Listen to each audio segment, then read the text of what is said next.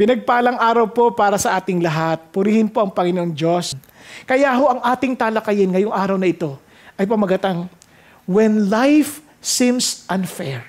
Yung parang hindi makatarungan, parang malabo to. When life seems unfair, focus on God. Tingin ka lang sa Diyos. Doon ka tumingin. Ito ang awiting ating pag-aaralan. Ito po ay mula sa awit 73. Tingnan po natin. Awit 73. Tingnan lang natin muna ang pasakalyo nitong awitin na ito. Una sabi, ito'y awitin ni Asaph. Sa maraming scholars, ang sabi nila, ito ay awitin na sinulat ni David na ibinigay kay Asaph bilang worship leader or isa sa mga namumuno sa pag-awit sa templo. Pero, sa iba, kung maliliwanag naman ito, as Psalm of Asaph, ito ay awitin talagang sinulat ni Asaph na inaawit po maging sa panahon po ng mga sumunod pang mga henerasyon. At ito'y paalala ng isang pangyayari sa buhay ni Asaph. Tandaan natin, tapos na ito. Pinapahayag niya itong bagay na ito, tapos na. Hindi niya ito sinasabi na nangyayari pa lamang. Nangyari na ito sa kanya. Kaya ito po ang kanyang sabi, surely God is good to Israel. Totoong mabuti ang Diyos. Hindi lang sa Israel, kundi maging sa lahat ng mga puso'y dalisay. Ibig sabihin, to those who are pure in heart. Sa madalit salita, totoo naman ito itong teolohiya na ito, itong doktrina na ito, na ang Diyos ay mabuti sa Israel, mabuti sa lahat ng mga tuwid, mabuti sa lahat ng mga lumalakad ng dalisay sa Panginoon Diyos. Narinig natin to, nakaraan lang linggo, nakita natin to sa Psalm, for example, 1. Pinagpala ang taong na hindi lumalakad sa payo ng masasama, ni hindi tumatayo sa lakaran ng mga makasalanan, ni hindi umuupo sa mga upuan ng mga manlilibak. Ano sabi niya? Ngunit ang kalang kaligayahan, ang kalang kasiyahan ay ang sa utos ng Diyos, at sa utos ng Diyos, ito'y laging kanilang pinagninilaylayan araw at gabi. Tingnan niyo po ang epekto. Siya ay parang puno na matibay na nakatayo, sabing gano'n, sa tabihan ng tubig. At doon ay namumunga siya sa tamang panahon. Ang kanyang mga dahon ay mayabong. At ang lahat ng kanyang gawin ay nagtatagumpay. Di ba? Pag inisip mabuti, eto, totoo to. Pero ang problema ko, yung kanyang paniniwala, yung kanyang tinatayong teolohiya, etong nangyari sa kanya, sabi niya, ngunit, ang mga paa ko ay muntik ng madupilas, muntik ng madulas, muntik ng mawalan ng balanse, muntik ng hindi makatayo ng mabuti. Parang sinasabi ni Asaph, muntik na akong mawalan ng tayo, muntik na akong mawalan ng conviction, muntik na akong mawala sa sarili. Parang wow, sa masasalita, punong-puno na ako ng pagtatanong at pagdududa. No, tanong nyo, bakit? Dahil naiinggit ako sa mga mayayabang at nakikita ko ang kagandahan ng kanilang buhay o kagandahan ng buhay ng mga masasama. Sabi ko, nakikita ko yun. Nakikita ko yun. Mapagmamasdan ko. Parang yung word na prosperity dito is shalom. Yun yung mga batian ng mga Hudyo. It's a well-being, yung maayos na pamumuhay. Parang wow. Pero nangyayari sa mga masasama. Oh, hindi ko maintindihan yun. Bakit? Basta alam natin ganito. Naguguluhan si Asaph, yung alam na katotohanan ay iba sa kanyang karanasan. Para baga sa English ganito, he was struggling with what he believed versus with the life that he lived. Parang nalilito siya. Parang, bakit ganon? Itong pinaniniwalaan ko, alam kong totoo to, pero hindi ko nakikita sa pinamumuhay ko. Naguguluhan ako sa nakikita ko sa totoong buhay. Hindi ko makita. Yan ang kanyang struggle. And marami sa atin may ganong struggle. Kaya listen to this. When life seems unfair, focus on God. Mga 3 prinsipyo matutunan sa awit na ito. Mula sa talatang 1 hanggang 15, check your perspective. Pwede bang tingnan mo ulit kung ano yung pananaw mo? Pwede mo bang i-check mo to ulit? Saan to nanggagaling? Yan. Then, verse 16 to 22, align your perspective. Pwede mo bang ituwid yung pananaw mo sa pananaw ng Diyos at sa pananaw ng mga sumusunod sa Diyos na totoo. At mula talatang 21 hanggang 28 ay naway mabuo sa iyo, ma-develop sa iyo ang eternal perspective. Yung mas matayog na pananaw. Now, tingnan po natin. Checking your perspective sa unang bahagi, sa unang prinsipyo. Ulitin natin. When life seems unfair, focus on God. Check your perspective. Now, tingnan po natin ano sabi ng awit. For there are no pains in their death. Ito yung kanyang kinakiinggitan. Sabi niya, yung shalom na sa buong buhay ng mga masasama, hindi ko maintindihan bakit. Hindi, grabe. Kung mamatay sila, mapayapa. Diba? Parang nakakapunta pa sila sa ospital. Hindi mo makikita sila naghihingalo, parang kawawa naman. Ito sabi niya, and their body, ang tataba. So ano ibig sabihin nun?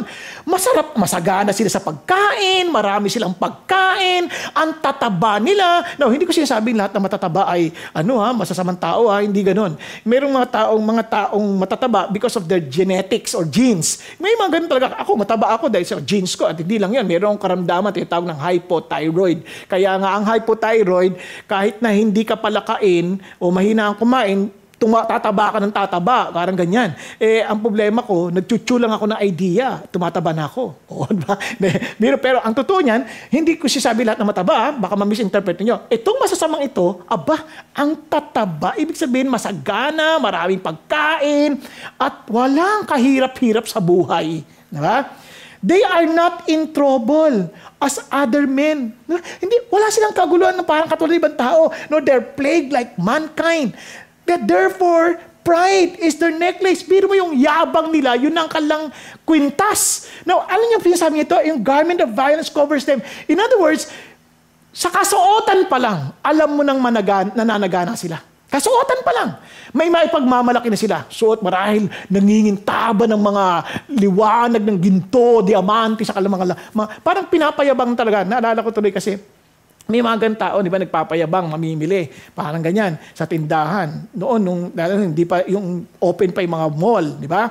Pagturo ng babae, magkano ito? Pinakikita, puro ginto. Talagang ganyan magturo, hindi ganyan. Magkano to? Ganyan. Tapos, mamayang konti, eto, magkano to? Kabila naman, puro ginto na naman.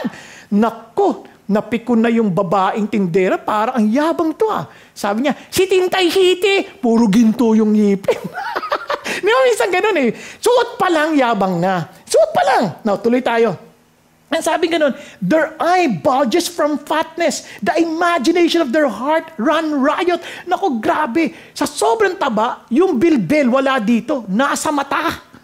Nakakita na kayo ngayon, parang ibig sabihin lang nito, hindi literal na ganun lamang, kundi lahat ng makita nila, everything that they lust, they see, the lust of the eye, nakukuha nila. Yung gusto nila, yung imagination nila, nakukuha nila. Sobrang nakakainggit. Parang gano'n ang dating ni Asaph. Parang saan nila gusto pumunta, napupuntahan nila. Lahat ng gusto ng bilhin, nabibili nila. Lahat ng gusto nila, nakukuha nila. Sobra sila, grabe sila, nakakainis sila. Parang ganyan. Tuloy tayo. And sabi niya, they mock and wickedly speak. Okay na sana Okay na mag-prosper sila. Ang masakit, nangungutya pa sila. Nangungutya pa sila sa mga tao. Ikaw, naniniwala ka pa sa Diyos. Ayan, naghihirap ka tuloy. Ikaw, ganyan. Ganyan. Talaga, ang yabang nila magsalta. They speak from on high and they set their mouth against the heaven. Pati langit. Ang Diyos nyo, hindi yan marunong. Ang Diyos nyo, wala siyang nalalaman. Wala yang saysay. Yung mga paraan niya, walang saysayan. Sabi gano'n. Kaya pinaparada pa nila yan dito sa kalupaan. Therefore, sabi gano'n, His people return to this place and waters of abundance are drunk by them. Can you imagine? Ang konteksto niyan sa Israel, mahirap ang tubig. Dito, nag-uumapaw ang tubig. And they say, malalaman ba ng Diyos? Hindi niya malalaman. At mayroong mga kaalaman, ang kataas-taasan. Sa madalit salita, hindi alam ng Diyos. Ito mga ginagawa namin, sagana kami, kahit kami magpumapatay dyan, o violente kami, kahit na kami mayayabang dyan, wala siyang magagawa. Ako, ang dami niyong malalamang taong mga ganyan, na hindi lang sila sagana, parang kung sino pa'y mandaraya, sino pa'y manluloko, sino pa'y parang nangiisa ng kapwa, parang bakit sila pa'y nangmamayani? Ba't sila pa'y yung mga umuunlad? Ba't ang yayabang pa nila? Even to the point of even insulting the very God that we serve. Natutulog ba ang Diyos? Nakikita ba ng Diyos ang mga pangyayaring ito? Now, tingnan niyo po, tuloy pa tayo. Behold, these are the wicked. Tingnan ninyo. Hindi ito mga masasama to. And yet they are always at ease. Magaan. They've increased in wealth. Yaman, payaman sila ng payaman. Katuloy sabi nito, nakikita niya lahat ng mga ginagawa ng mga samanto. Nakikita niya lahat. At alam niyo, minsan tayo mga man, pag ganun din ang ating pakiramdam. Ba't ganito? Bakit yung mga kabalastugan, namamayani pa rin? Bakit yung mga talagang demonyo, minsan sila pa ang mga nasa posisyon ng pamumuno? No, ingat tayo dito. Hindi ko sinasabi mga namumuno, mga lumalakad sa kademonyo. Hindi ko sinasabi yun. Minsan, bakit ganun? Bakit sila pa? Parang katulad nila Stalin noon. Bakit sila pang mga masasama na pumamatay, walang galang sa buhay? Sila pa yung namumuno. Katulad nila Hitler noon. Sila pang walang galang sa buhay ng mga taga-Israelita noon, mga Hudyo noon, pinapawatay. And yet, ba't silang namumuno? And maraming ganyan sa buong mundo. Diba? Maraming ganyan sa buong mundo. Hindi natin alam kung sino. At marami kung kayo may alam, wala ako alam dyan, kayo lang. Pero hindi ko to kailangan ipagkala. Pero ito lang ang intindihan ko. Ang dami niyan. Kaya tuloy ang tanong na ni Isaac, sayang naman, nananatili pa akong dalisay. Malinis pa ang aking kamay, pero hindi ako na-inosente. Yet, tingnan nyo, ako, hirap na hirap. Ako, parang walang katapusan na pagdurusa. Now, listen to this. Akala nyo ba, si Asaph lang nakakaranas niyan? Marami ba sa inyo, give up niyo yung trabaho ninyo dahil feeling nyo ang daming compromises, ang daming mga bagay na hindi kalugod-lugod sa Diyos. At pagkatapos, ngayon wala kayong makain, wala kayong trabaho, wala kayong makuhang trabaho. Nagtatanong kayo, God, ang labo. Di ba sabi mo pag lumakad kami sa inyo, in fact, nung nag-resign ako, I held on to your words, naniniwala ako that you will bless me. Di ba Lord, dapat? Bakit ngayon wala akong trabaho, hindi ako makapagbayad ng renta? Bakit ngayon hindi ako, Panginoon, makapagbayad ng mga utang ko sa credit card? Bakit ngayon, Panginoon, hindi ko alam saan ako kukuha ng panggatas ng aking anak? Hindi ko alam kung saan ako kukuha ng aking pansustento sa pamilya ko. Maraming ganyan dumadaan. Marami ba sa inyo, parang Lord, lumakad kami ng tuwid sa negosyo, tingnan nyo ngayon, pabagsak na yung negosyo namin. Paano kami? Bakit ganun? So ito mga bagay na ito, kung papansinin ninyo, ang sakit isipin, bakit? Now listen to this. Alam nyo kung na napoproblema ni Asaph? Una, nakikita niya yung mga masasama, yung kanilang pagrangya, yung kanilang yaman. Doon siya nakatingin. Hindi niya makita ang Diyos, hindi niya makita ang katotohanan. Nakatingin siya sa mga pangyayari. Nakatingin siya sa mga kaganapan. Now, ito pa ang pinakamalang problema. Diba? Parang, eto ka, yung realidad mo, wow, anong gagawin ko? Parang bakit ganito? Ito, ang daming mga hamon. Lumakad ako ng matuwid, natanggal ako sa trabaho. Di ba? Lumakad ako ng matuwid. Iniwan ako ng asawa ko. Hanggang sa magkagulo-gulo na pati mga anak ko. Lakad ako ng matuwid, naglingkod ako sa Diyos, tapos yung anak ko, napariwara. Anong gagawin ko? You've been asking God. Now, ito ngayon, you have to check your perspective. Saan ka ba nakatingin? Kailangan mo check yan. Saan nang gagaling yan, yung mga sama ng loob na yan? Saan nang gagaling yan, yung mga parang sakit ng karamdaman mo? Saan nang gagaling yan? Una, check mo yung iyong theology. Ano ba theology mo when it comes to pain? Di ba? Minsan akala natin, parang sinasabi natin, yung pain na nararanasan. Tingnan nyo, sabi nga, I am chastened every morning. Para akong dinidisiplina tuwing umaga. Para akong pinaparusahan tuwing umaga. Parang gano'n. Ano bang intindi mo sa pain? Alam niyo, minsan ang maraming tao, maraming Christian, akala nila ang Christianity, dapat lahat parang smooth sailing, walang problema. Hindi. Dapat nyo maintindihan na yung suffering, yung pain, hindi yan necessarily evil. Yung minsan yung pain, gift yan ng Diyos. In fact, hindi lang siya gift, yan ay para sa ating kabutihan. Tingnan nyo, iuutos ba ng Panginoon to? He who withholds his rod hates his son. Tingnan nyo, ang hindi na mamalo ng anak, galit sa anak. Ibig sabihin, pag hindi mo tinutuwid yung anak mo, galit ka sa anak mo. Saan yan? But he who loves him, disciplines him diligently. Tingnan nyo ang nagmamahal sa anak, masipag na disiplinahin ang anak. Now, ano sinasabi ng Diyos? For those whom the Lord loves, He disciplines. And He scourges every son whom He receives. Anong sinasabi ng Diyos? Dahil mahal tayo ng Diyos, dinidisiplina tayo ng Diyos. And yung disiplina, hindi naman madali yun eh. In fact, kahit si Paul nakaranas ito. Sabi nga ni Paul, tingnan nyo in 2 Corinthians, because of the surpassing greatness of the revelations, For this reason, to keep me from exalting myself, para mapigilan ako sa pagyayabang. Dahil sa mga nabunyag sa akin ng Diyos, ang sobrang dakila, sabi nga, there was given me what? A thorn in the flesh. Now, isipin nyo nga, kung meron ka mga tinik, di ba? Mga tinik. Ang dami.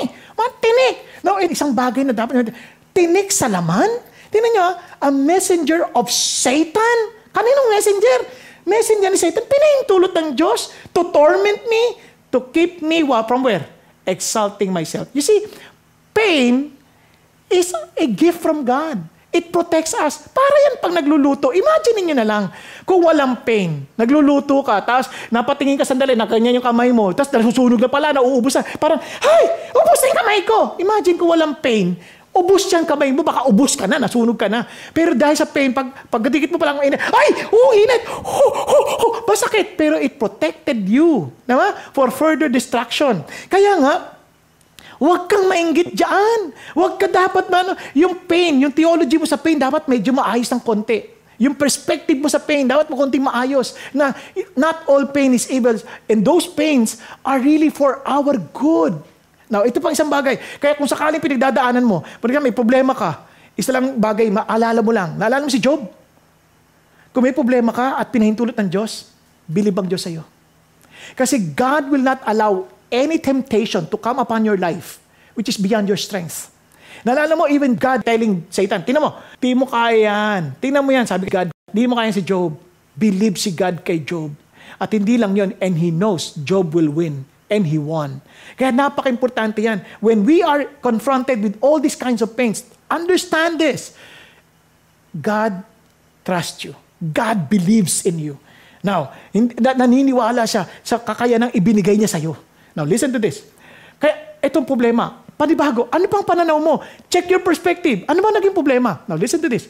Lahat ng ating pagdududa, lahat ng ating mga pagtatanong, lahat ng ating pain, lahat ng ating mga kaguluhan ng isip, may pinanggagalingan yan. Kasi ito problema ng marami. Tingnan nyo ha, hindi natin pinapansin where it's coming from. Listen, tingnan nyo si Asaph. Ano naging problema niya? It's not the prosperity of the people. Kasi sa atin, dapat matuwa nga tayo. Sige, maunlad ka, masaya tayo. But itong problema, I was envious of the arrogant. Nainggit ako sa mga mayabang na ito. I saw the prosperity of the wicked. Nainggit ako sa kanilang karangyaan. Now listen, itong malaking problema ng marami sa atin kung bakit minsan naiinis tayo sa mga yan. Merong bagay sa loob natin na hindi natin inaamin na meron tayong pagkainggit at meron tayong sama ng loob sa puso.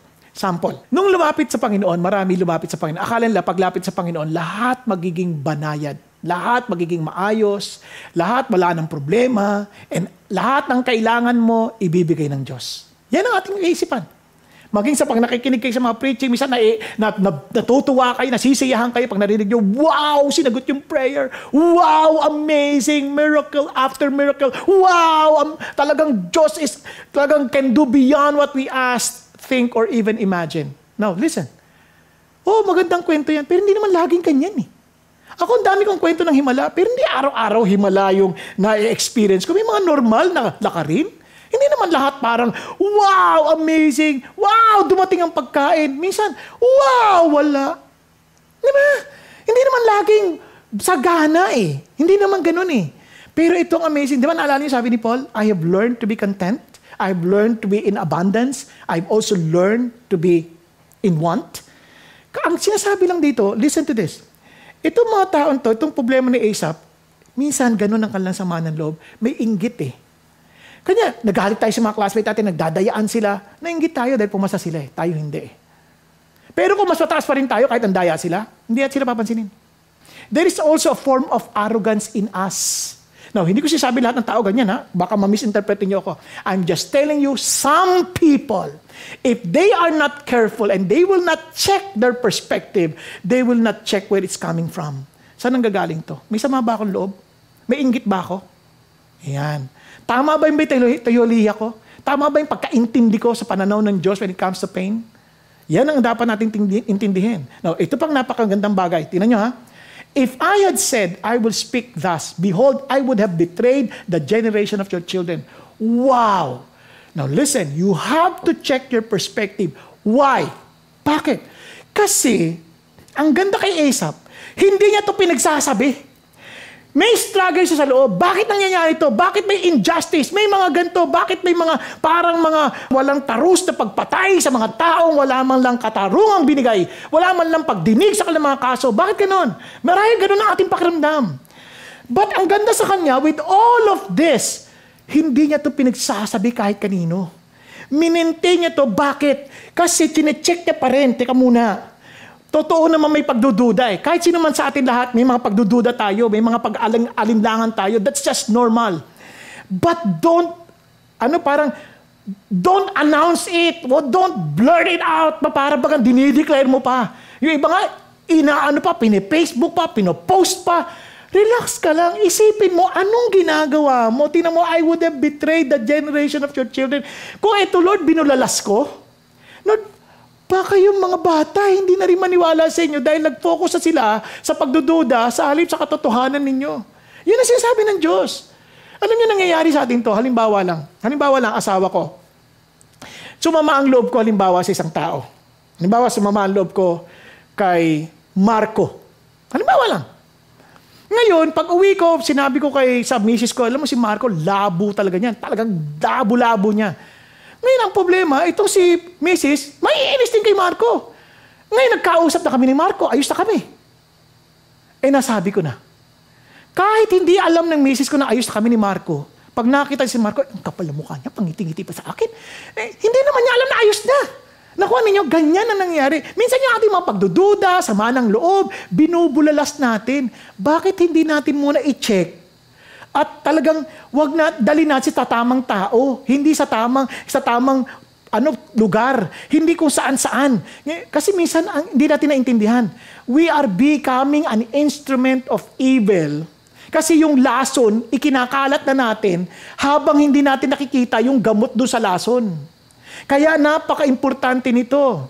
Ingatan natin ang ating mga pag-iisip. Yung ating pag-iisip, sige, hayaan natin, pero wag tayong kikilos nang hindi natin muna iniisip ng mabuti ano magiging epekto nito. Kaya ang ganda niya sa ngayon, when you check your perspective, you're saying, hindi mo na ako iimik hanggat nakita ko yung katotohanan at yung gamot doon sa problema kong dala-dala. Yun ang sinasabi ng Diyos. So, ang pangalawang bagay na dapat natin maintindihan is not just to check the perspective, but to align your perspective. Sabi niya, when life seems unfair, focus on God. How? Align your perspective with whom? With the perspective of God. Now, listen to this. Kaya nga ulitin ka, when life seems unfair, focus on God, align your perspective. Tingnan niyo po ang ginawa ho ni Asaph. Napakaganda ng ginawa niya. Tingnan niyo. When I pondered to understand this, it was troublesome in my sight. That's the reality. Minsan yung mga doubts natin, mga kaguluhan natin sa isip, yung mga mga frustrations natin, disappointments, ay naku, habang iniisip natin parang ang labo talaga. Tapos lalo tayo nasasaktan, lalo tayo nagkakaproblema. So anong ginawa ni Asaph? Buti na lang. Alam ni Asaph, itong tatandaan natin, in life, there are always two perspectives. The spiritual and the secular. Na maraming tao, they read things based on their experience, based on what they see. But God wants us to see things from a different angle. Bakit? As Christians and as followers of God, bilang tagasunod ng Diyos, tagasunod ni Kristo, dapat importante ito. Dapat spiritual na tayo. Ang ating pagtingin sa bagay-bagay ay hindi mula sa ating karanasan patungo sa Diyos, kundi mula sa Diyos patungo sa ating karanasan. Nagkakaintindihan? Kaya itong magandang ginawa ni Asaph, tingnan natin. Ito yung pinaka-pivotal point, until I came into the sanctuary of God. Di ba? Then I perceived their end. Oops, tigil tayo. Hay, sa wakas. Ano sabi ni Asaph? Gulong-gulo ako, hirap na ako, hindi ko makompute ang nangyayari. Until, mula nang pumasok ako sa sanctuaryo ng Diyos. Now listen, ano ba yung sanctuaryo ng Diyos? Pag narinig yung sanctuaryo ng Diyos, ito ay lugar ng pagsamba. At sa pagpunta mo sa lugar ng pagsamba, hindi naman ikaw lang mag-isa yan eh. Marami kang mga taong nakakasama. So you begin to see other followers of God doon sa lugar ng pagsamba. And marahil nakita nyo, iba't ibang uri ng pamumuhay. May mayaman, may mahirap. And yet, you will see something in common. bakit ang sasaya nitong mga to? Bakit itong mga to, parang meron silang kakaibang nakikita? Hindi ko sinasabi lahat at sumasamba ay laging ganun, ano? Pero sample lang, si Jesus, when they were in the temple, nakita nila yung babae, yung widow. Lahat nagbibigay ng kanilang mga parang kaloob. And yet, yung widow, she gave her everything. Ano sabi ni Jesus? Using itong temple na to experience, sinabi niya sa mga alagad, tingnan mo yung balo na yon. Ibinigay niya ang lahat-lahat sa kanya. Napakaliit. It's a widow's mite ang tawag. Lit-lit lang. Kumbaga parang 10 piso lang natin. Pero yung mga iba nagbibigay ng by the thousands, by the hundreds of thousands. Ang sabi ni Jesus, nabigay sila mula sa mga sobra ng kanilang yaman. Pero itong babae na to, ibinigay niya ang kanyang lahat-lahat. And marahil kung si Asaph nasa ganun din pagkakataon, para makikita niya, bakit itong babaeng to willing to sacrifice everything? Anong nakikita niya na hindi ko nakikita? Bakit siya wala siyang pag-aalinlangang mawala lahat ng bagay sa kanya para maibigay niya lang lahat-lahat sa Diyos? Sa sanctuaryo nangyayari. Sa sanctuaryo makikita niya nag-aaral ng salita ng Diyos. Hindi lang ikaw ngayon, hindi lang pananaw mo when you are reading the scripture. You're beginning to listen to the perspective of other people and you are willing to listen. Sa pagsamba, nakikinig ka sa mga perspective ng mga mangangaral, perspective ng mga kapatiran, perspective ka, doon sumasamba kayong sama-sama, at doon naririnig mo yung mga, kasi ang Holy Spirit, hindi ma-monopolize sa isang tao yan. So you begin to listen at doon mo mababalanse, ganito pala, mali pala ako dito, kaya pala. Ngayon, makakarinig ka ng mga panalangin. Nagpe-pray sila, then you would be hearing praises unto God because their prayers were answered. Biglang nasagot yung kanilang mga panalangin. Then you're beginning to see, wow, in this sanctuary, thank you, Lord. At higit sa lahat, nakita niya ang Diyos. He encountered God on his own personal prayer. Now may I challenge, even for those who are skeptics, for those who do not believe in God, yes, hindi mo mapapatunayan, maaaring hindi mo mapatunayan na merong Diyos, pero hindi mo mapapatunayan na walang Diyos. Now listen, so how would you know? How would you deal with your doubts? How would you deal with your concerns? How would you deal with your questions? Minsan ang mga questions natin, kung talaga mayroon Diyos, bakit may ganitong kahirapan? Kung talaga may Diyos, bakit may mga injustices? Kung mayroon talagang Diyos, bakit pinahintulutan niya masasama yumabong? Now listen, maaring naisip mo lahat yan and you turned your back on God. But have you tried to enter into His sanctuary? To personally experience Him? To investigate for yourself yung mga talagang ginagawa ng Diyos sa buhay ng ibang tao, mula sa kanyang salita, sa pananaw ng maraming tao na sumusunod sa Diyos. Have you tried that? Marami, hindi tayo naniniwala sa Diyos, but we have never really had a personal encounter with the living God. Wala tayong totoong pakipagtagpo sa Diyos dahil maging hindi natin pinapansin ang mga patotoo ng ibang tao. We just keep our doubts with ourselves. May I encourage you, if you want to align your perspective with God, kung meron ka mang pagdududa, now ito, pakinggan niyo mabuti. Bakit hindi mo paniwalaan ang pinaniniwalaan mo at pagdudahan mo ang mga pagdududa mo? Okay ba yan? No, ang gulo naman. Di ba? Minsan kasi pinaniniwalaan natin yung mga duda natin. Tapos, pinagdududahan natin yung mga pinaniniwalaan natin. Bakit hindi natin pagdudahan ang mga duda natin? Di ba? Simulan nating saya sa atin ng mabuti. Parang scientist. They're skeptic and they try to figure out, totoo ba yan o hindi. Kaya yun malalaman maraming mga scientists naging tagasunod ni Jesus Christ. Because they really were honest. They were honest enough to look at God. Now, look at this. Then, I perceived their end. Oh, yan ang amazing dito.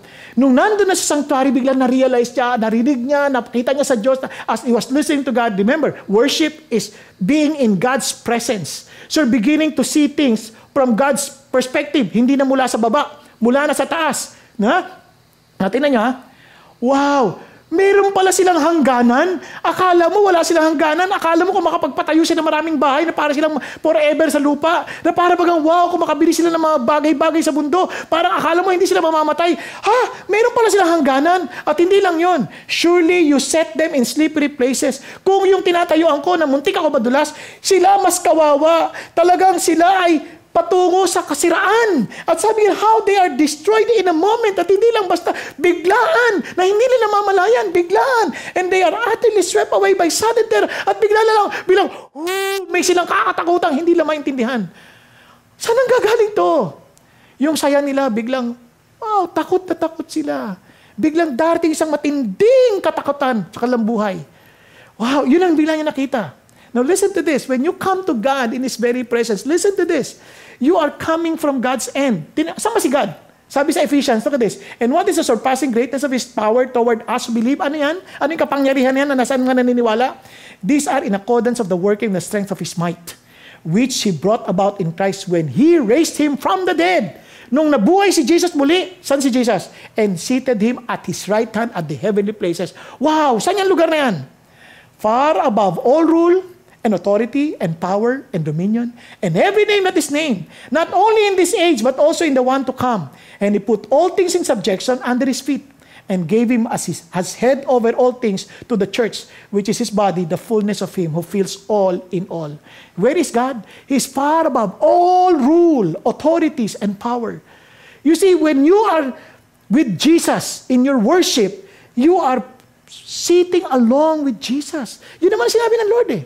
Sabi niya ng Lord, tinan nyo, but God being rich in mercy, because of His great love with which He loved us, tinan nyo, even when we were dead in our transgressions, made us alive together with Christ. Binuhay kasama ni Jesus. Look at this. And raised us up where? With Him. Seated us with Him in the heavenly places in Christ Jesus. Kaya dapat, ang ating pananaw, mula sa Diyos, hindi mula sa lupa. Huwag nating basahin at gawin ang mga bagay-bagay sa paraan ng lupa, kundi mula sa paraan ng Diyos. Kaya nga, from the top, hindi from the bottom. Hindi mo makikita eh. Parang ganito. Sa buhay, kapag hindi mo nakikita yung buong picture, minsan parang ang pangit ng pananaw. Nakikita niyo ba yan? Maganda ba? Di ba parang ano yan? Pero pag nakita mo na yung buong picture, ay, ang ganda pala. Abstract, nakikita yung mukha ni Jesus. Di ba parang ganyan? Now, ito po, tingnan. Ang problema natin, tayo, ang nakikita lang natin present eh. Yan ang problema natin. Nakita natin present. And we complain about that present. Yung kasalukuyan natin nakikita. But God, dahil mas mataas yan at tayo kasama sa Kanya, yung nakikita natin, present lang ang nakikita ng Diyos. Malawak. He sees the past, the present, and the future. Amazing. Kaya yun ang nagulat sila. Pinakita ni God kay Asaph. O, tingnan mo. Bigla siya nakita, wow, ito palang ending nila. Parang yung tula ni Richard Cory. Ewan ko kung familiar kayo. Ito po yung tula sinulat ni Edwin Arlington Robinson.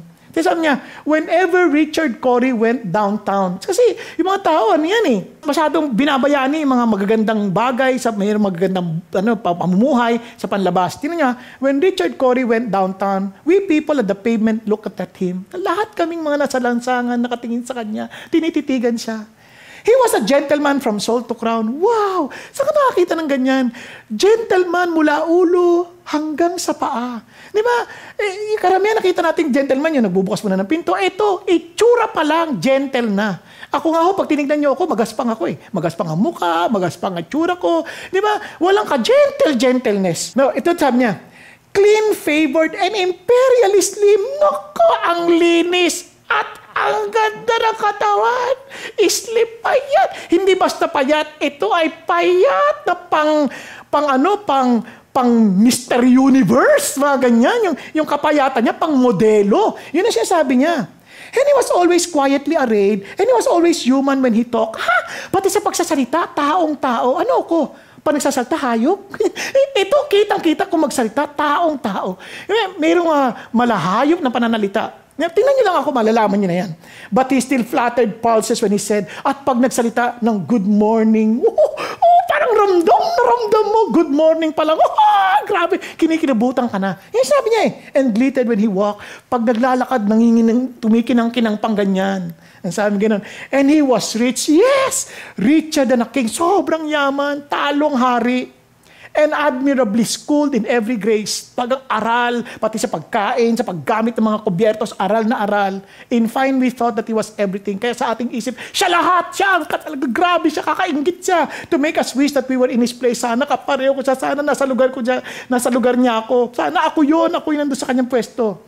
So on we worked, trabaho na ulit, and we waited for the light, and went without the meat, and cursed the bread, wala na nga karne, sinusumpa pa yung tinapay, na puro tinapay na naman, ganyan.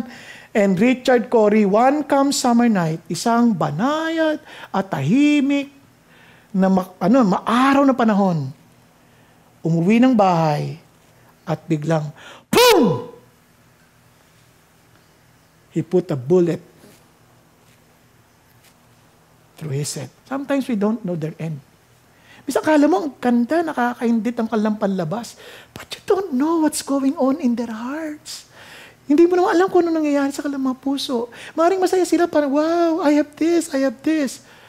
Pero at the back of their mind, hindi ko pa ito bayad. Hindi ko pa ito bayad. At the back of their mind, paano pag nawala na yung negosyo ko? At the back of their mind, paano kami? Ang dami rin lang kinakatakutan. Now listen to this. Buti sana kung ganun lang. Eh meron pang eternity. And sabi ng Bible, then I saw a great white throne, and him who sat upon it, from whose presence earth and heaven fled away, and no place was found for them. And sabi niya, sabi niya ganun, and I saw the dead, great and the small, standing before the throne. The dead were judged from the things which were written in the books according to their deeds. Sinong hinuhusgahan? Mga mayayaman, mga dakila. Tingnan niyo ha. And the sea gave up the dead which were in it. Death and Hades gave up the dead which were in them, and they were judged every one of them according to their deeds. And then death and Hades were thrown into the lake of fire. This is the second death, the lake of fire. Wow. Dakila man o mahihirap, itinapon sa lawa ng apoy. Ano meron doon? Ano gusto niyo malaman kung ano nangyari doon? Sabi nga, just like the devil and the false prophets, they will be tormented day and night forever and ever. Where? Thrown into the lake of fire. Yan ang masakit. Minsan nakala mo, kinakaingitan mo because ako, lumalakad ako sa Diyos, hirap na hirap ako sa buhay. Pero sila, bakit ganun? Nakalimutan mo ba? Dakila man o hindi ko ang kalang buhay, ang kalang pangalan ay wala sa aklat ng buhay, mas malala ang kalang sitwasyon. Yun ang nakita niya. Yun ang nakita ni Asaph. Sabi ni Asaph, noong una nakita niya lang sarili niya, nakita niya yung kagandahan nila panlabas, hindi mo nakita yung kalang end. But he saw that when he worshiped God. Bigla siyang naawa. Biglang kawawa pa itong mga taon to. Kawawa to. Parang ganon. Katinan niyo po, like a dream when one awakes, O Lord, when aroused, para akong biglang nagising sa isang bangungot. You will despise their form.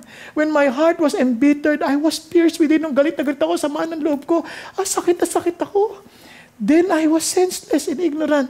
Then ano nakita niya? Then he began to see the God of justice. Then he began to see himself. Nakita niya bigla sarili niya, wala akong kalam-alam, ignorante ako, para akong hayop sa harapan mo. Ibig sabihin, bigla mong nakumpara yung sarili mo na parang ang liit ko pala, akala kong tali-talino ko. Minsan ganun, akala natin, maraming tao, akala lang, galing-galing lang sa Diyos. Minsan sabihin na sa Diyos, alang labo naman ni God yan, napaka-illogical naman ng Diyos niyan. Gumawa na siya ng perfect na surrounding, tapos maglalagay pa siya ng puno roon. Ano siya? Hilo? Parang ganun pa sinasabi natin sa Diyos. Come on, hindi mo naman alam eh. Ang sabi ng Bible, His ways are higher than our ways. His thoughts are higher than our thoughts. In fact, sabi nga ni Paul sa Corinthians, the wisdom of men is foolishness to God. Minsan akala natin, kaya nating ilagay ang Diyos sa ating logic. No, God can do beyond what our mind can conceive. Hindi kaya yung kayang gumawa ang Diyos higit sa kaya ng ating isipan. Kaya wag tayong mayabang, yun ang sinasabi ng Diyos. And I was senseless. Kaya sabi nga ni itong pagkaranasan to, hindi naman to kay Asaph lang, naranasan din to ng maraming tao. Kaya winawarningan na ni David ang marami. Sabi niya, huwag kayong mainggit, huwag kayong magalit, huwag kayong maasar. Sabi niya, saan? Sa mga masasama. Sabi niya, be not envious toward wrongdoers, for they will wither quickly like the grass. Mawawala din yan. And fade like the green herb. Mawawala din yan. Para lang yan. Parang damo lang yan. Biglang manunuyo lang yan. Mawawala din yan. Kaya winarningan niya rin ng mga taga-Israelites doon, kahit sa Isaiah, sabi nga nun, you are my servant Israel, in whom I will show you my glory. But I said, I have toiled in vain, Lord. Sayang lang ang trabaho ko. Sabi niya, I've spent my strength for nothing and vanity. Sabi ng Lord, yet surely the justice due to me is with the Lord. Yung katarungan, nasa Diyos, and my reward with my God. Napaka-importante niyan. Kaya tama si Asaph, sa halin na pagsasabi niya sa mga tao na to, tumahimik na siya until he saw the answer, the cure. Bakit? Kung nasabihan mo na, paano? Kung hindi na sila naniwala sa Diyos. Paano ang epekto? Hindi ka pareho ng epekto sa iyo. Kawawa, epekto sa atin. Kawawa sila. But we need to check and we need to align our perspective with God's perspective. Kaya ang ganda. Nakita niya lalo ang kabutihan ng Diyos. Nevertheless, I continually with you. He saw the faithfulness of God. You have taken hold of my right hand. Wow! Grabe yung Diyos. Hawak-hawak ako. Nakita niya yung tinan niya. Parang naalala niya siguro yung kanta ni David. Sabi niya, the steps of a man are established by the Lord and He delights in His ways. When he falls, he will not be held long because the Lord is the one who holds his hand. Hawak ako ng Lord. God is so good and faithful. Hindi lang yon, balik tayo. Sabi niya, with your counsel, you will guide me and afterward receive me to glory. Wow! Siguro naalala niya yung sinasabi rin ni David. Nung sinasabi ni David, naalala niya yung pinag-aralan natin noong Psalm 32? I will instruct you and teach you in the way we should go. I will counsel you with my eye upon you. Papayuhan kita. Tuturuan kita. Gagabayan kita. Dadaling kita sa tamang paraan. Sa tamang tahakin. Wow! We need to have the right focus. Sabi nga ho, ito matagal ko na itong na ginawa. If you focus on others, I'm telling you, you will be depressed. If you focus on self, you will be obsessed. If you focus on your boss, you will be oppressed. If you focus on Satan, you will be possessed. But if you focus on God, you will be refreshed. And this is exactly what happened to Asaph. He was refreshed. Nagkaroon siya ng tamang focus. Instead of focusing on himself, focusing on the prosperity of the wicked, he saw the greatness of God. He saw the goodness of God. He saw the faithfulness of God. Then he saw himself in the light of God. Then he saw the wicked in the light of God. No longer yung bang Diyos in the light of these experiences. Hindi na ganon. And thirdly, when life seems unfair, focus on God, develop eternal perspective. Kaya nga, ulitin natin, when life seems unfair, check your perspective, align your perspective, and develop eternal perspective. Bakit yan importante? Tingnan ninyo. Sabi ni Asaph, whom have I in heaven but you? Wow! Lord, noon naiinggit ako sa meron sila. Naiinggit ako sa meron na masasama. Pero ngayon, God, not that I've seen you, not that I have seen the people in the sanctuary, I heard your word, narinig ko yung salita. Lord, sino pang hahangarin ko sa langit kundi kayo? Kayo na ho ang hinahangad ko. And then sabi niya, besides you, I desire nothing on earth. Wala na. Maliban sa iyo, wala na akong hinahangad sa lupa na to. Hindi na ako maiinggit sa kanilang magagandang lupain. Hindi na ako maiinggit sa kanilang magagandang bahay. Hindi na ako maiinggit sa kanilang magagandang sasakyan. Hindi na ako maiinggit sa kanilang mga magagandang napupuntahan. Ano sasabi niya? Dahil isa lang ang gusto ko, ikaw, Panginoon Diyos. Ikaw lang, ikaw lang. Ang aking laman, ang aking puso, maaring magkulang at manghina at mag-give up. But God, thank you. Ikaw ang lakas ng aking puso at ikaw ang alin? Ang aking inheritance. Ikaw ang aking mana sa kawalang hanggan. Ikaw ang mana ko, ikaw ang parte ko, you are my portion, ikaw ang lahat sa akin. Di ba? You're my life. Kapatid, alam nyo bang napaka-importanting meron tayong tamang perspective, lalo na eternal perspective? Kasi whether you like it or not, marami tayong pagsubok na pagdadaanan sa buhay. Pagsubok na ang hirap hanapin po paano tayo magtatagumpay. Tingnan nyo po. But we have this treasure in earthen vessels. Sabi ni Paul, si Paul na to, that the surpassing greatness of the power will be of God and not from ourselves. Paano malaman natin, wala sa atin, wala sa sarili natin, kundi sa Diyos. We are afflicted in every way, but not crushed. Si Paul na yan. Perplexed, naguguluhan din, nagdududa din, but not despairing. Persecuted, but not forsaken. Struck down, but not destroyed.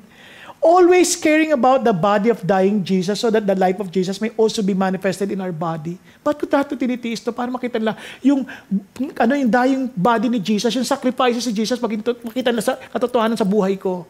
And sabi niya, for we who live in constantly being delivered over to death for Jesus' sake, so that the life of Jesus also may be manifested in our mortal flesh. Para makita sa amin ang buhay ni Jesus. So death works in us.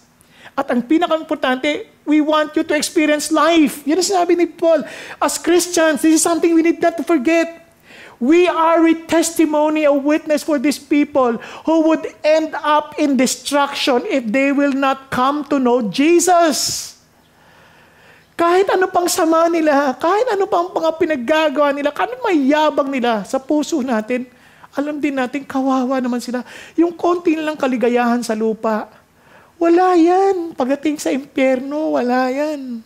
Kaya kaya tumatahimik tayo, we check our perspective, we keep it in check, kaya we align until we see God, then we begin to see, kawawa pala talaga sila. Kawawa pala talaga sila. Yung kalang pinagmamayabang, kawawa pala talaga sila. Kawawa rin na ibang mga henerasyon pag di na naintindihan ito. Kaya sabi niya, anong sabi ni Paul? Lahat tayo dadaan sa ganyang problema. And yet, therefore we do not lose heart. Paano? Through our outer man is decaying, yet our inner man is being renewed day by day. For momentary light affliction is producing for us an eternal weight of glory far beyond all comparison. Paano nagawa ni Paul yun? While we look not at the things which are seen, but at the things which are not seen, for the things which are seen are temporal, but the things which are not seen are eternal.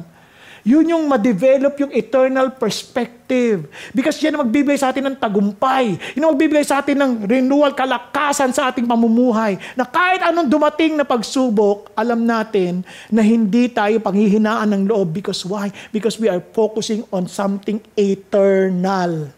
Sabi niya, for behold, sabi ni Asaph, those who are far from you will perish. Tingnan ninyo, kawawa. Makikita ninyo, mapapahamak sila. You have destroyed all those who are unfaithful to you. Hindi na lang yung mga taong na wicked. Itong mga wicked na to, na sinasabi niya, far from you, malayo sa Diyos. Ito yung mga unfaithful, hindi nagtitiwala sa Diyos. Kaya, but as for me, the nearness of God is my good. I have made the Lord God my refuge, that I may tell all of your works. Now, you will begin to see Asaph. Yung una, kinimkim ko lang to para hindi ko mabetray yung mga future generation. Pero ngayon, ipagsasabi ko ang ginawa ng Diyos dahil ang kanyang kalapitan ang pabuti sa akin. At sabi niya, kaya siya ang aking, sabi niya, silungan. Siya ang aking refuge. Siya ang aking mapagtataguan. Siya ang aking tagumpay. Siya ang aking proteksyon. Yun ang sinasabi niya. Ano sinasabi ni Asaph? Wala na akong ibang hangad kundi ang Diyos.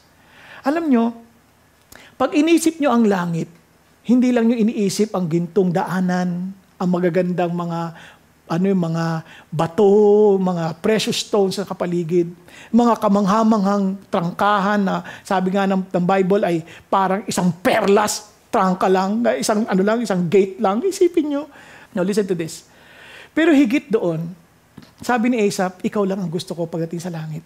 Kasi ano sa isa ng magandang bahay, laki-laking bahay, hindi mo naman mahal yung kasama mo. Nag-aaway-aaway naman kayo sa loob. Di ba? Walang kwenta yun. Parang ang kalangitan, masaya yan because of God. Parang ganito, kapag mayroon kang kasulatan or chatmate, na parang wow, sobrang nai-inlove ka sulat pa lang, mga usapan pa lang, nagkakaroon ka na ng foretaste sa tao na yon. So just imagine, makikita mo na siya talaga ng mukhaan. Mayayakap mo na po talaga siya. Yan ang amazing. Now, listen to this. Kaya itong sabi ng Lord, sa totoo lang, katulad ng nasusulat, mga bagay na wala pang matang nakakita. Wala pa. Wala pang tengang nakarinig. Wala pang nakapasok sa anumang puso ng tao. Lahat ng yan ay inihanda ng Diyos para kanino? Sa mga nagmamahal sa Kanya. What a surprise!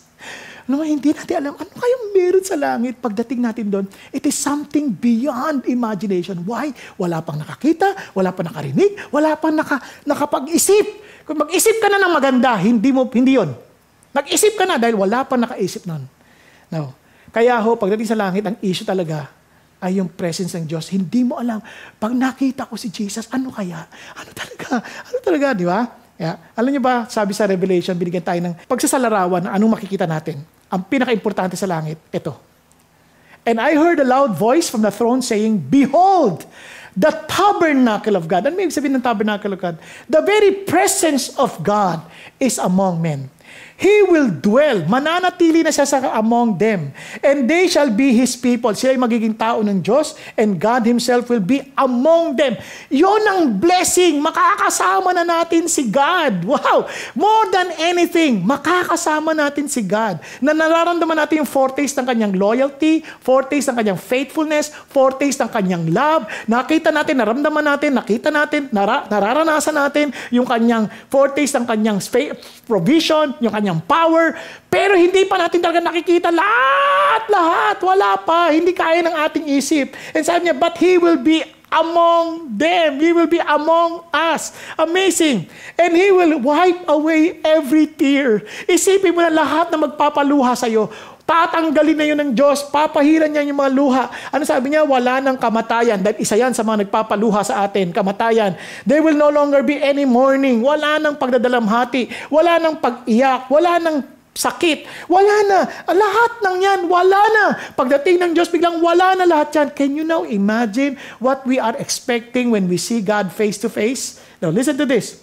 And I saw no temple in it, for the Lord God, the Almighty, and the Lamb are its temple. Wala ng templo, and the city has no need of the sun, or the moon to shine on it, for the glory of God has illumined it, and its lamp is the Lamb. Alam nyo, nung nagsalita si Bruce Wilkinson in one of his preachings sa atin, nabanggit niya yon that in heaven, there would be like a government. Nasa tanong, you will be assigned somewhere else, and malayo ang iba sa kabisera. Ibig sabihin, malayo sa Kapitolyo, malayo sa pinaka-main. Alam nyo, nung narinig ko yun, umiyak talaga ako. Sa dami ng Christian, sabi ko, Lord, malabo naman akong malapit sa bisera. Baka ma-assign nyo lang ako somewhere else. Baka ma-surprise kami sa langit, yung mga simpleng tao na hindi namin nakikita, wala sa limelight. Sila ang nandun sa malaki dahil they faithfully serve the Lord, not because they're seeing, nakikita sila o kaya naman mayroon silang mga financial rewards, wala. And doon sila malapit. Umiyak talaga ako. Sabi ko, Lord, paano kung malayo po ako? Paano kung hindi ko malayo po ako sa inyo? Iyak ako ng iyak. Sabi ko, Lord, gusto ko po malapit ako sa inyo. Alam niyo ba itong verse na to nagpaalala sa akin, nagpasigla ng puso ko. Bakit? Sabi niya, hindi na kailangan ng araw, hindi na kailangan ng buwan. Bakit?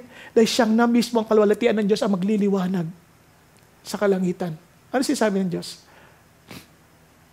Lahat ng tamaan ng liwanag, nandun siya. And I began to feel at that time, Lord, thank you, na kahit saan ako ma-assign, kasama kita. Because whom have I in heaven but you? Besides you, I desire nothing on earth. Lord, wala na. Wala na akong ibang hahangarin pa. Kaya ang ganda, inulit ng Diyos yan sa Revelation 22. There will no longer be any curse. The throne of God and the Lamb will be in it, and His bondservant will serve Him, and will see His face. And His name will be on their foreheads. And there will no longer be any night. They will not have any need of the light of the lamp, nor the light of the sun, because the Lord God will illumine them, and they will reign forever and ever. Kaya ito ang tanong sa atin. Minsan, gusto mo ba ang Diyos dahil lang sa langit? O gusto mo ang Diyos dahil sa Diyos? Gusto mo ang Diyos dahil ba sa mga pagpapalang matatanggap mo? Kasi ang pagpapala, minsan mali din ang ating kaisipan. Akala tayo pagpapala, bagay eh. Ang pagpapala ay kalalagayan ng puso. Ito ay kasiyahan. Sabi ng Bible, this is eternal life. Look at the words. That they may know you. The only true God. Yung know dito, yung maging close, intimate. Sabi niya, that they may know the only true God, the Jesus Christ, that whom you have sent. Yung close kayo, yung bagang, because of such closeness, kulang ang oras para mag-enjoy. Because of such intimacy, kulang ang oras para mag-enjoy. Parang sa biyahe, hindi nasusukat yan sa kilometrahe. Hindi yan nasusukat yung layo sa kilometrahe. Nasusukat yan ng closeness ng kasama mo. Pag close kayo, hindi nyo mamamalayan na ang layo na pala ng biniyahe nyo.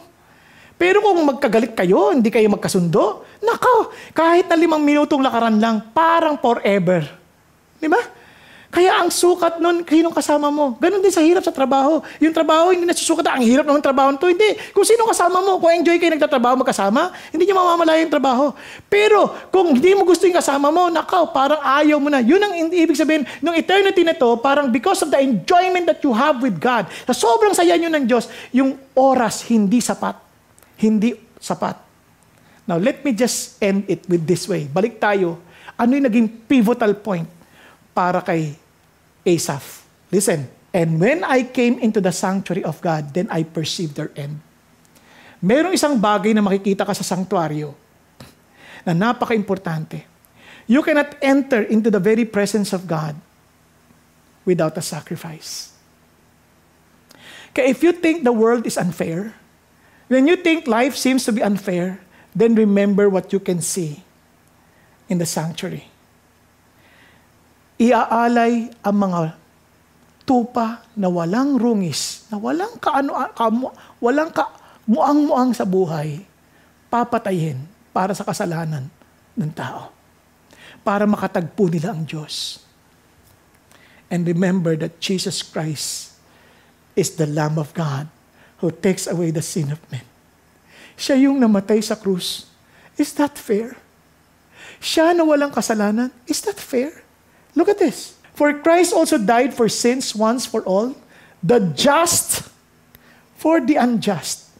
Matuwid para sa mga baluktot at di matuwid, so that He might bring us to God, having been put to death in the flesh, but made alive in the Spirit. Pag-isipan ninyo. Is that fair? Kung fair ang Diyos, tayo dapat ang napako sa krus. Tayo dapat ang nasa impyerno magdurusa ng walang katapusan. But thank God, He was not fair. He was willing to give His own Son, Jesus Christ, to die on the cross, who has no sin, for us who have sinned against Him. Yes, God is not fair, but He is just. He is very just. Makatarungan siyang totoo. Kaya kung iisipin nyo lang, unfair ang mundo, then remember, in the sanctuary, Jesus Christ was crucified. The just for us who are unjust. Kaya mga kapatid, pakinggan nyo ito. Meron pong couple o meron pong mag-asawa na nagministeryo, and here I will end. Meron pong couple na nagministeryo po sa Africa. Tagal ho nila doon. Tumanda na ho sila doon. And now that they're retiring, they're going back to their homeland. Pabalik na sila sa kalantahanan sa New York. At habang sila'y nasa barko, nakasabay nila si Theodore Roosevelt na nanggaling naman ho sa hunting. At nung pagbabaho nila, ang dami pong entourage, ang dami pong welcome party, ang dami pong mga tao, saya-saya nila, they were welcoming Theodore Roosevelt na nanggaling sa isang hunting. Sabi ho nung lalaki na misyonaryo, ang tagal natin nagsilbi sa Diyos sa Africa. Ni wala man lang sumalubong sa atin. Ni wala man lang pumapansin sa atin. And we're serving the King of Kings. Bakit ganun? Sabi nung babae, alam mo, sweetheart, tandaan mo ito. We're not home yet. We're not home yet. Hindi ito ang ating tahanan. God will welcome us there. One day. One day. Mga kapatid, when life seems so unfair, focus on God. Because one day, He will be the one who will welcome us in eternity and say, kaya kung ano man nararamdaman mo dito, this is not yet your home. But Jesus Christ was treated unfairly. He was being insulted. Why? So that you and I will be welcomed home in heaven. Praise God. Kaya ngayon mga kapatid, let me just challenge you. Totoo bang si Jesus ang Panginoon ng buhay mo? Masasabi mo na who am I in heaven but you, Lord Jesus? Besides you, I desire nothing on earth. Dahil ano sabi niya? Lahat ng malayo sa Diyos, magdurusa. They will perish. At lahat ng mga unfaithful, ibig sabihin mga hindi nagtitiwala sa Diyos. But, for me, the nearness of God is my good. Ito ang aking kabutihan. Ito ang aking kaligayahan. Ito ang aking kayamanan. Ito ang aking shalom. This is my prosperity. The nearness of God. Na wala man ang lahat ng bagay, wag lang ang Diyos. Wag lang ang Diyos. Kapatid, kung hindi ganun ang relasyon mo kay Jesus Christ, bakit hindi ka makipag-isa sa Kanya ngayon? Sabi ni Jesus, therefore if anyone is in Christ, he is a new creation. The old has passed away, behold, the new has come. Alam mo, kung talaga, di ka ba'y tagalupa na lahat na nakikita mo sa bagay ay yung ini-interpret mo mula sa lupa? Dahil yan lang nagsasabi, tagalupa. Pero kung ikay tagalangit, ang perspective mo dapat, ang tinitingnan mo ay yung kananasan mo sa pananaw ng mula sa langit. Now, kung ikaw naman ay kabilang, kabahagi ng pamilya ng Diyos and yet you're still earthly, then I'm challenging you. You worship God. Enter into the sanctuary of God. Listen to God's people. Have your own smaller group to hear what they are, what God is telling them and revealing to them. Wag mo lang pakinggan ang sarili mo. Be humble enough to enter into real worship. Being honest with God and say, God, help me to hear you. Not myself, not my arrogance, not my pride, not my envy, but you. Kaya I challenge you now. Kung hindi pa si Jesus ang Panginoon ng buhay mo, and have you no real close relationship with Him, why don't you come to Him and accept His offer of friendship? Yung sinasabi ni Jesus na I died for you that you may be reconciled to my Father. Will you accept my death? Tatanggapin mo ba yung kamatayan ko para sa iyo? At kung gagawin mo yan, ikaw ay nakikipagkasundo sa Diyos. And you're saying you want to be with God and you want to walk with God. Kung yan ang kalalagayan ng puso mo, tayong lahat ay pumikit sandalit. Itiyumuko. Kapatid, ulitin ko. Wala kang langit na aasahan. And you will never enjoy heaven if ever kung hindi si Jesus ang talagang mahal mo at hangad mo. Hindi ang Diyos ang talagang katangi-tangi sa buhay mo. Kung hindi si God ang tanging kaligayahan mo, I'm telling you, kahit na ang langit ay streets of gold, covered with precious stones, hindi mo ito mai-enjoy. Because the joy is not in the place, but with the person who is with you. Wala sa lugar, kundi kung sino ang kasama mo. Gusto mo bang makasama si Jesus? Gusto mo bang makasama ang Diyos? Bakit hindi ka makipag-isa sa Kanya?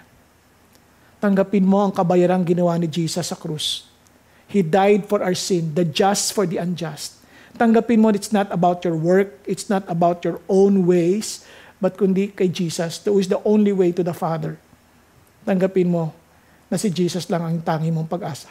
Lumapit ka sa Kanya sa panalangin tulad nito, na natao sa iyong puso, na talagang pagsasabi ng Panginoong Hesus, salamat po na namatay kayo sa krus ng Kalbaryo para sa aking kasalanan.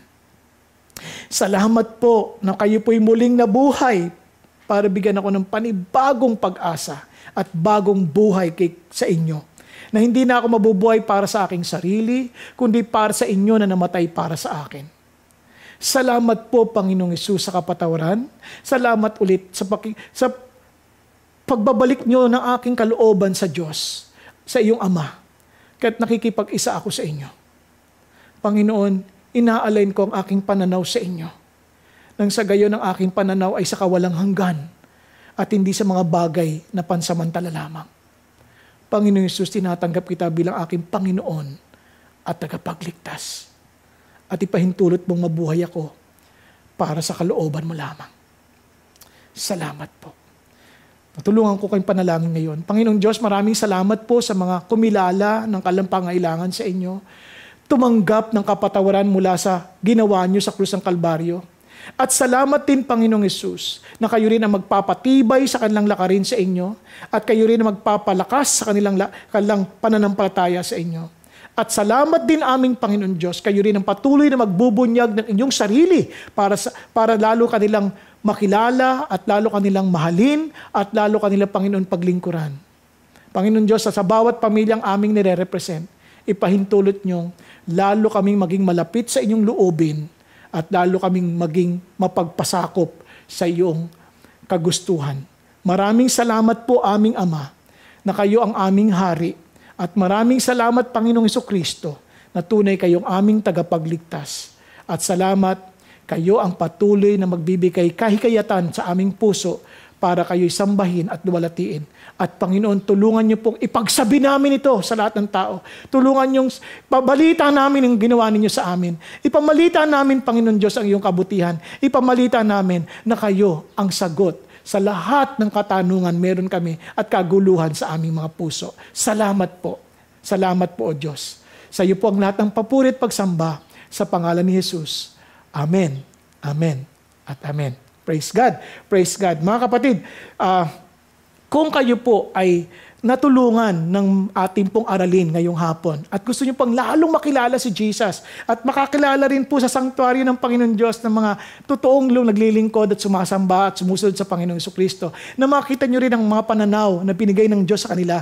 Bakit hindi niyo po i-click itong ating itong link na ito? Nang sa gayon meron kayong makausap, meron kayong makasamang manalangin, at marahil kayo po yung dumadaan sa mga panahon na parang life is really so unfair at kailangan niyo ng kasamang mag-pray.